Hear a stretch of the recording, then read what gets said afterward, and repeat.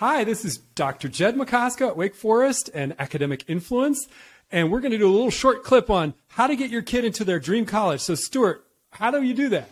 First, get accepted. That's your dream college, the one that accepts you.